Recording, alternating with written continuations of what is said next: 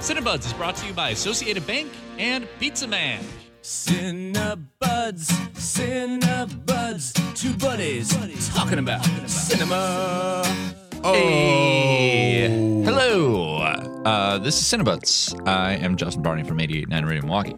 I'm Christopher Pollard from Milwaukee Film. And today we're talking about Prisoners of the Ghostland. My granddaughter has been lost to us. I would have her return to me post-haste. And you, sir. Hot off of starring in the best movie of the year, Pig. Nicolas Cage is in this new movie called Prisoners of the Ghostland. And it's the kind of movie that, really wants to be a cult classic. In the vein of like Mandy. Yeah, same producers that kind of, as Mandy. Yeah. It takes place in Samurai Town, which is like it's like a town in Japan that is like run by cowboys, and a cowboy donned in all white from toe to tip. Takes Nicolas Cage, who had been part of an armed robbery, is like an ex-con. Yeah. And he tasks him to find his granddaughter. Find his granddaughter, who was taken prisoner in the titular Ghostland. True. And he has to wear a suit that has explosive devices placed at very strategic points on his body. Strategic points, and they will blow up if he does not find her. Yeah. Nicolas Cage said that this is the wildest movie he's ever made. It's like one part Metropolis, one part Mad Max. Yeah. It is really going for this really kind of wild and imaginative, surreal setting that Nicolas Cage is then free to be Nicolas Cage in. Yeah. That all checks out. All checks out. Big promises. Okay, Polly, what'd you think of it? It's not the wildest movie he's ever done. It's definitely not. By a stretch. It is not. There was so much promise in this movie. Yeah. I mean, wildest, I'm not even talking about the quality yet, but Nicolas Cage has been in a lot of bananas movies. A lot. I mean, I would say Mandy is probably, and I still have to put some thought into that. And that's a crazy thing that I have to think about it. But Mandy may be the wildest. But the Wild at Heart, that's the David Lynch movie he did. I mean, there's a lot of wild movies. So making that statement is just promo. That's just promo. I know. And there was a part of me that I was like, I know that what's he going to say? This is my mildest movie I've ever made. Right. You know, it's like he's got to say that. But it was really I felt overpromised and underdelivered. I feel about this movie like you felt a little bit like you felt about Annette. Okay. Where trapped in the movie theater. Well, not exactly. I am glad this movie exists. Yeah. I'm glad this kind of movie is being made. Yeah. But I think it may have fallen short overall. I liked a lot of aspects of it, which we'll talk about, when we get into it. But overall, the story does not deliver. And honestly, in a movie like this, you don't even have to deliver that much of a story. I know, because there's so much outside the story. The setting is cool. The action is promising. It's got all this it's imaginative and wild. The sets, the costumes are top notch. You've got Nicolas Cage promising to be Nicolas Cage, and then somehow it just was boring. Yeah, there was a little bit of that. I hate to say it because there's so much about it I liked. I know. But it ultimately kind of fell short. Oh, I agree. But I have a lot of... I wanted to love it. Yeah. Wanted to love it. Fell short. Prisoners of the Ghostland. We're going to talk more about it in just a second, so stick around. Support for Cinebuds comes from your membership and Associated Bank, proud supporter of Milwaukee Film and offering support year-round through Milwaukee Film Checking. More about Associated Bank's commitment to the Milwaukee community at associatedbank.com. Member FDIC. Thanks for streaming 88.9 Radio Milwaukee. All the music you enjoy here is listener supported, and right now you have a chance to make a huge impact on the programming you enjoy. The Heil Family Foundation is matching gifts through October 5th. Visit RadioMilwaukee.org/donate to double your support now. Okay, we're back. All right. Let's talk about what worked with this movie. Let's get into what worked before we get into what didn't work. Yeah. So we were both so excited to see this movie. Mm-hmm. Yeah, because Mandy, we loved Mandy. True. Nicolas Cage feels like he is, we just watched Pig, and so the Nicolas Cage stock is high. Yeah. And I was like, is he going to do it? Is he going 2 for 2?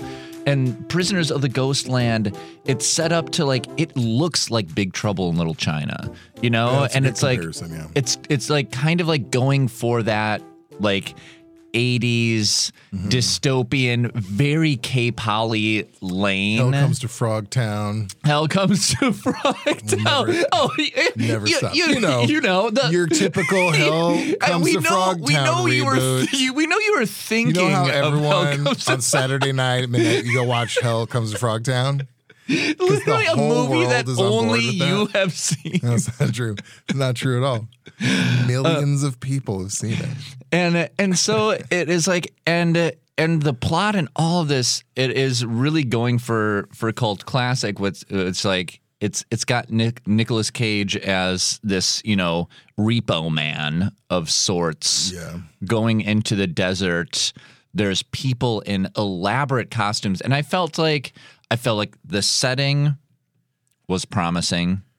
I feel it really worked for it was that it was really imaginative. Yeah, I agree. I think they not only the sets. I mean, honestly, I suffered one. You did see it in the theater. Yeah, I did. I did not see it in the theater, which I do feel like I suffered for that because I watched it very late last night when I realized, I have not watched this movie yet, and I would like to go to bed, but I cannot. So I think I suffered a little bit for that. But as I was watching it, I was like, I really wish I would have seen this in the theater. Just even if only for the visual elements are really nice. I am telling you. Yeah. I almost fell asleep. Really? Oh, that's interesting. But even with that. I saw the 4:00 screening. It wasn't even a late one. There's no excuse. The excuse is that it was so boring. There was a lot of lag time, even with amazing visuals, and the setting was great. Yeah, the sets were really. The costumes were very cool, like you'd imagine from this kind of film. Yeah, so it was set in Samurai Town, and so it's set in. I love the Japan meets Wild West. Yeah, that's a cool setting that. Has this kind of Kill Bill-ish. Yeah. And it works and is cool. And they put a lot of effort into making these big sets, into making the big cities, into the costumes, and those parts were cool. Yeah. The thing that they set up, and I feel like they could have just spent one more day refining the script because they set up the bases for a really good foundation for a story. You had a good mythology. They had this whole mythology created with the Ghostland and the Samurai Town. You have the Rat Men, who are this group of people with these crazy costumes that come in. And then you also have the cowboys. You have these this guy who turns people into mannequins by placing mannequin pieces over them and making them be still. Yes, you have a gang of prisoners that got hit with nuclear waste and are now the villains ravaging the countryside. Right. It's all set up. Yeah, and it is there. Giant clock that people have to constantly pull the hands back so time won't go forward because they think will explode. There's this whole really cool, it's like a dark Roald Dahl book. And I'm I love all these elements. Why would you not tie them together better? Yes. He's got this friend that he plays with. That's weird. That he robs banks with. It's just playing. We're just playing. We're just old buds. And he's robbing banks. Yeah, he's the loose cannon. He's killing everybody. And at some point he returns and he's, very, very different than he was in the beginning. He's even scarier than in the beginning, and nothing really happens. He's just like, all right, we can be friends. It's fine. Literally nothing happens there. There's some really cool There's a few cool fights in it that don't go far enough, I think. And then there was one fight that lasted way too long. Yeah, that's also true. I will say there was a couple of really great gross moments where there were some great gross moments. A moment where there's one of the samurai. Oh, I don't think you should spoil it. I don't know. I don't think I'm spoiling anything. Okay, I don't think you should say what happens because I think no. That's this isn't a major part. plot point. This is just like a detail from a fight. Okay. But there's sort of like the villain's henchman who's like cool. He's really cool, and his fight scenes are really great. But there's one moment where he runs some guy's head into like a paper lantern, so you can't see his head. But then when he pulls the knife out, you see from the inside blood splatter on the inside of the paper lantern. Yeah. It's just such a like gross but stylish, really cool element. So I genuinely believe the only element of this film that is not good is the story. But that is kind of the most important one. I know. Because there's so much. The acting is like appropriately over the top. And the elements of the mythology they create is good. The visuals are great. So it's just that the story doesn't have enough in it. And again, there's you a don't lot. need that much I for know. something like this. So it's disappointing that there's so much good, but ultimately kind of it fell short. That's how I felt too. But I will say this, I feel passionately about it. Yeah. Because I wanted it. It looks so cool. The trailer was great. Dude, I know. So it's expectations were high. Yeah. And that's always the worst. The fool's errand, my friends. That's right. Set those expectations low. I know. Say it time and again. I don't mean for humans, for people, your personal relationships. Have some standards. But when you go into a book or movie, it's just so much nicer when you're like, you know what, could go either way. I'm not going to expect anything. There was like, and even at one point I was like, build a mythology, like give me the backstory. And they gave some backstory. And then still at the end, I was like, wait a second, like, why were they holding the hands on this clock? Yeah, exactly. There were several things where it's like, I don't really understand what that whole thing's about, but I guess we'll move on. Yeah. How long is the movie? Does it say there? It's an hour and a half, right? Ish? 143. This is 140. I think add the extra 20 minutes, make it a 2-hour movie. Wow. And then put more of more of that space to tie all that stuff together. Mm-hmm. And or I guess you might not even need that 20 minutes. Maybe tighten up some of the bits that are like, okay, that we don't need that whole subplot, or we don't need 10 minutes of you staring at that guy, those kind of things. So maybe it doesn't even have to be 2 hours, but feel free as long as you connect all those really solid parts together better. But I don't even think that I don't think it needs an extra 20 minutes. There was still a lot of this movie where it felt like there was nothing happening for big stretches. You might not need it, but you could tighten up some, add better stuff. Yeah. And it was one of those where it's like, it was all in the trailer, Yeah, that's true. And so it's like, if you saw the trailer, that was the movie. And story-wise, for sure. Yeah. And there was like not much happening outside of that. Yeah. Even the villain was like weird. I liked him because he was weirdly stiff. Like it was almost like a non-actor role, but that added to it. So that was great. He was appropriately horrific. Like the stuff that they imply that he does, like, oh yeah, you really want him to get it. So like, again, another great element they just didn't use well. I don't know why. It's like a movie like this is a fun, silly, over-the-top movie, but I am most disappointed by this because I really thought it was going to be one of the better gross, silly movies. Me too. So I don't know. And it's also interesting to note, because we were talking about Pig and how he's had like, oh, that was such a great movie. Right. And then this movie's coming out and he's got a couple others in the works that look like a better than his typical. I know. And that's fare. I was going into it. I was like, is Nicolas Cage, is he back? You know, are we gonna like? Are we like in a renaissance? Never comfortable saying that. No. No, but there's one coming out where he plays himself, a version of himself in this kind of twisted, weird scenario.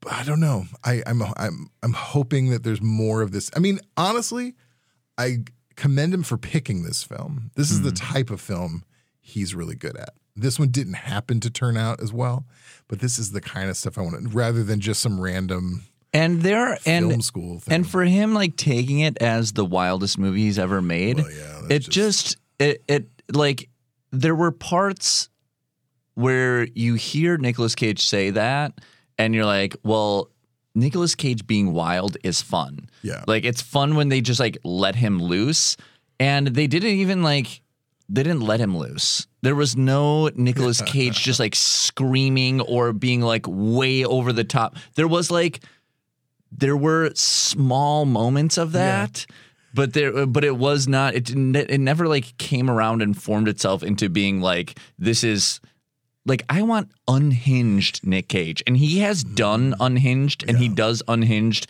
better than anybody else. And so when that is the promise, you are looking for full-fledged, unhinged Nick Cage. And this was hinged Nick Cage. I have an interesting counterpoint. Okay. Because he is so unhinged all the time, right? At some point, what else can you do? What else can you do? You can do Pig. No, you're right. But I mean, if you want unhinged Cage, and he does it so much, at some point you're like, I've seen you scream before. I've seen you, and there's been movies where I've seen him like, oh, he goes nuts. And I'm like, yeah, it's not as impressive anymore because you do it so much. There are moments in this movie that I did laugh a lot at because it was a milder version of Unhinged that I thought was subtler and kind of funny. So there's a scene at the beginning where, you know, he's this dangerous guy, but he's surrounded by guns and swords. Yeah. But at one point he looks to the right and he just kind of like punks him. You know, he lurches at him, and then they flinch, and he does this very like jockey kind of bouncy shoulders, like, yeah, look what I just did kind of look. But it's not huge. It's medium, but it made me laugh. Then he looks to the right. He does the exact same thing and he lurches at him. He does the exact same, let's see what I just did look. I thought that moment was maybe one of my top. I thought it was maybe the funniest moment in the movie. I agree. Because I like that it's not huge at over 11. the top. Yeah. It's like at a 7. Right. It's still really funny. So it's nice to see him do like a little subtler in a movie. I also want to say, like, if I'm Nicolas Cage and I made this movie, but I didn't see this movie, that makes me understand his quote a bit more. True. Like, I didn't see it put together, but while filming it, it seemed like crazy stuff happening left and right. That's true. That's a good point. But I do feel like you are the expert of movies in this vein. I love being called an expert. I am rarely that, but I'm happy to. But I think I think that you are. Yeah. So if you could, maybe if anyone has seen this and they want like a better version of what this is trying to be, what would you suggest? When I was watching this movie, I definitely was thinking of this movie called The Rambler from like 2013. Actually, I think it was maybe my first or second film festival that this was at, and it stars Dermot Mulroney as this sort of drifter type, similar in a sense. Right. He's just this cool drifter with a cowboy hat, and he's got sunglasses on. But it is, again, he's also a man being released from prison, and he has this relationship with this woman, and he goes on this weird journey. It is one of the trippiest. It's often referred to as a horror film, and it is, but a very unconventional, very arty horror film. And there's some images in it that are disgusting. Some are very funny. So it's like the perfect midnight movie. I think that's a great suggestion. It's The Rambler. The Rambler. It is. If this is what you're looking for, this is a really great version of that. Wow. And then, of course, we would always refer to Mandy. Mandy's like an unbelievable one. That was like exactly just what I wanted. Exactly like, what you wanted. Take this movie. Give me the better version of this. Also, do not discount the director Sion Sono, who did this movie, Prisoners of the Ghostland, because this is his first Western film. Mm-hmm. And most of his movies, he's a Japanese director, are very well regarded. And I have not seen that many. There's one called Anti-Porno and there's one called The Suicide Club. Just from those titles, you can kind of get a gauge of the kind of film you're going to look at. It's going to be bananas. But this is his type of movie, but I have a feeling he probably does it better in his previous films. Cool. Ready for our favorite segment? Yeah. What else have you been? I got the bell, Justin's baby. Got a bell. What else have you been watching? Kenny, can we get that? Can we get that bell out of there? You go first this time. Oh man. Okay, so I haven't watched any movies. I've been watching more TV, which I never do. Yeah. But I started watching the series Only Murders in the Building. I did too. Oh, what? What a coincidence. Oh my God. I love it. Yeah. I so love it. So Only Murders in the Building, it is starring Steve Martin and Martin Short. The gang is back together. And so I was in because I was like, I love Steve Martin and Martin Short. Like, what a great group. Yeah. But then it is filled out by Selena Gomez, who was not a draw for me for this series, but I think she's so good. To be honest, I think she steals it a bit. I think she does too. There's so many scenes where she's real dry. Yes. And to be fair, I don't know how many movies I've seen her in. I don't really know that I had much of an opinion about her one way or the other. But real dry and real good. Real good. Man, I love this series so much. I love the dynamic between all of them. Yeah. I love the structure there. So Only Murders in the Building, it's like Steve Martin, Martin Short, and Selena Gomez. They live in this apartment building in New York, and a murder occurs. And they're all just kind of like... And they're true crime podcasts freaks. They're true crime podcast Obsessed. freaks, which is like what connects them. They all like don't have a lot going on. Right. And so they find each other, bond over being true crime podcast fans. And then they think we should make a true crime podcast about this murder that happened in the building. And so it's about them like trying to figure it out, which is a great plot because there's like twists and turns. They're all kind of like hiding things from each other that ends up being like great for the plot. All of them just like have such a great chemistry. The jokes are really smart and really funny. And it's a great balance of being really funny with the jokes, but also having this mystery. Like being a really legit good mystery. It's so good. There's also really good cameos in it. So far. So far, I've only watched maybe like 4 or 5 episodes, and there's great cameos in it. And I only had one obstacle when I was watching it. Yeah. And when you have Steve Martin and Martin Short together, I have an expectation, I guess, of what they're going to be like. Silly. Like a little bit like Martin Short's be real over the top, which he is a little bit. But he's not. But he's like he's not for him. Like he's pulled back a lot. But he's definitely the most of the three characters. He's a Martin Short 6, which is which is everybody 11, else 8. And Steve Martin, I mean, this sounds sad, but like now that he's gotten older, it's not quite the same as I remember him from. Well, obviously not from like he's not 70s. Arrow Through the Head. Not Arrow Through the Head, but he's not even like that middle period Father of the Bride. No, he's not. It's different now. He's more reserved. Yeah, true. So it took me, I'd say, an episode and a half before I wasn't kind of disappointed. Like, oh, they're not what I like of them. But then I definitely started to appreciate. Oh, I do appreciate these characters though. Yeah. Like as actors, they're doing a great job. Yeah, just they are. Not as like my childhood fantasy of seeing them all being, crazy characters and stuff. Well, I'm so glad you're watching too. I got into it. Yeah. And I was watching it and I was like, and I also think that the setting is great. It is autumn in New York, which sure I love as a setting. I know that you are not as thrilled. I don't even acknowledge New York as a city anymore. It's just but it's like I love autumn in New York. I love Steve Martin, Martin Short, Selena Gomez. I love that they're working on a podcast. I love autumn the town. In Milwaukee. Nice. Who's out there? Who's it? Ding the bell. Ding the bell. I love to pander to my city. I do love autumn here though. Yeah, that's a really good show. Yeah. Wow, I can't believe we were watching the same thing. I know, that is a funny coincidence. Actually, when you're about to say, I've been watching, I was like, I wonder if it's something I've been watching. Really? Yeah. You felt it? Because we've been watching a lot of TV too.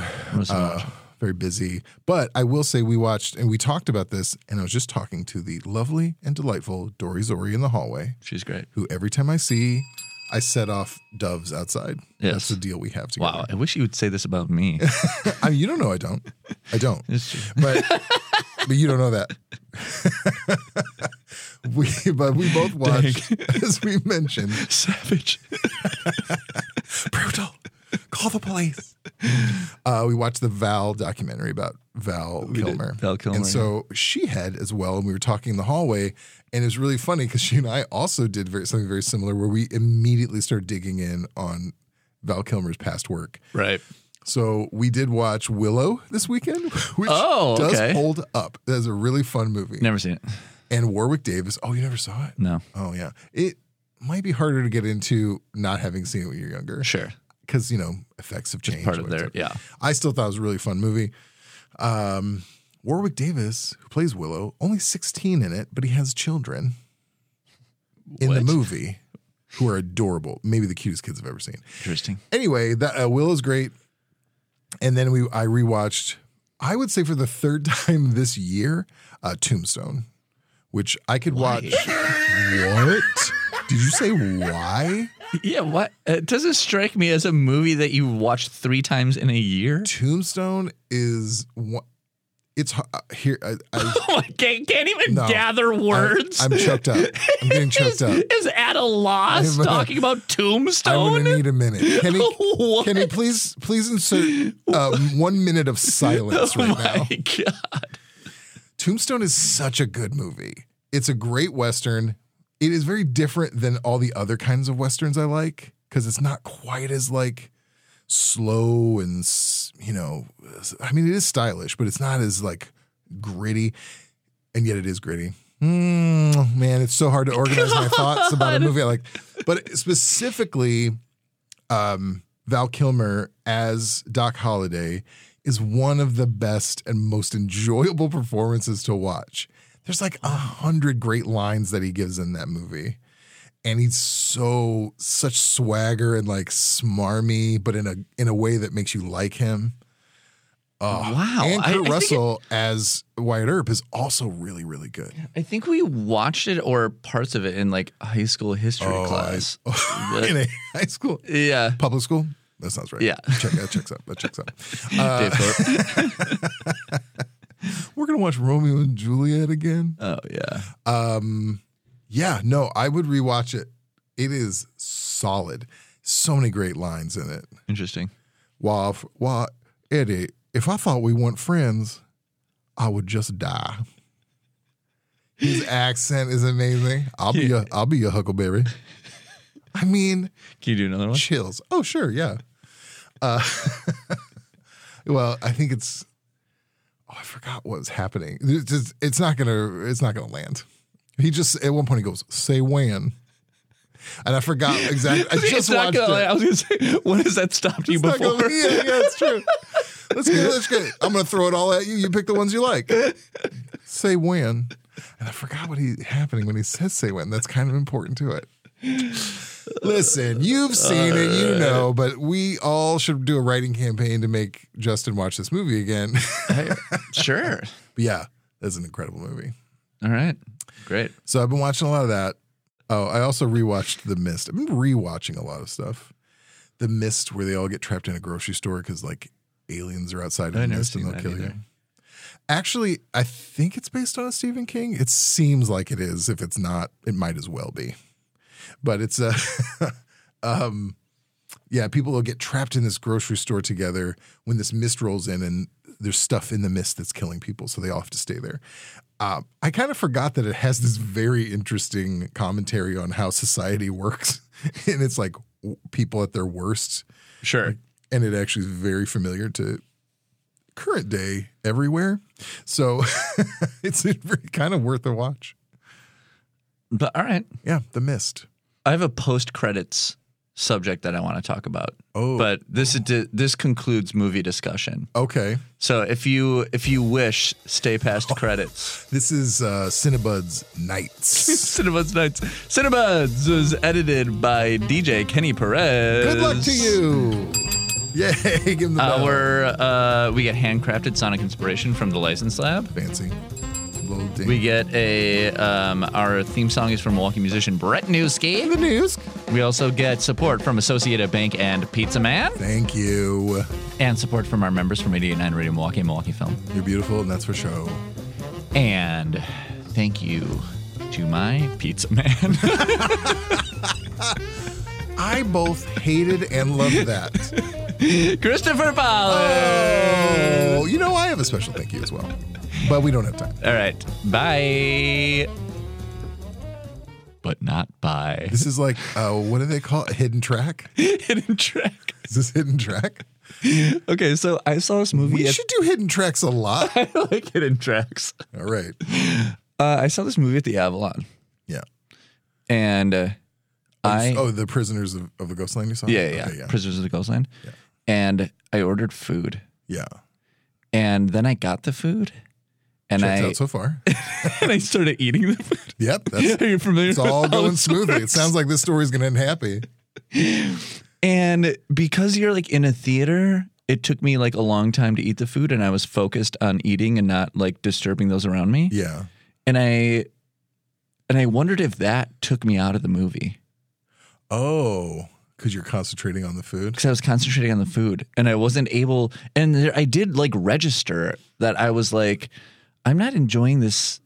I'm thinking more about eating than I am the movie. And I was like, maybe food in theaters like this isn't great, because I was like, it sounds like such a good idea and I'm glad that I'm eating. Yeah. But maybe it's not a great idea, because maybe it, messed with my enjoyment of the movie. I think you have stumbled upon a very interesting idea.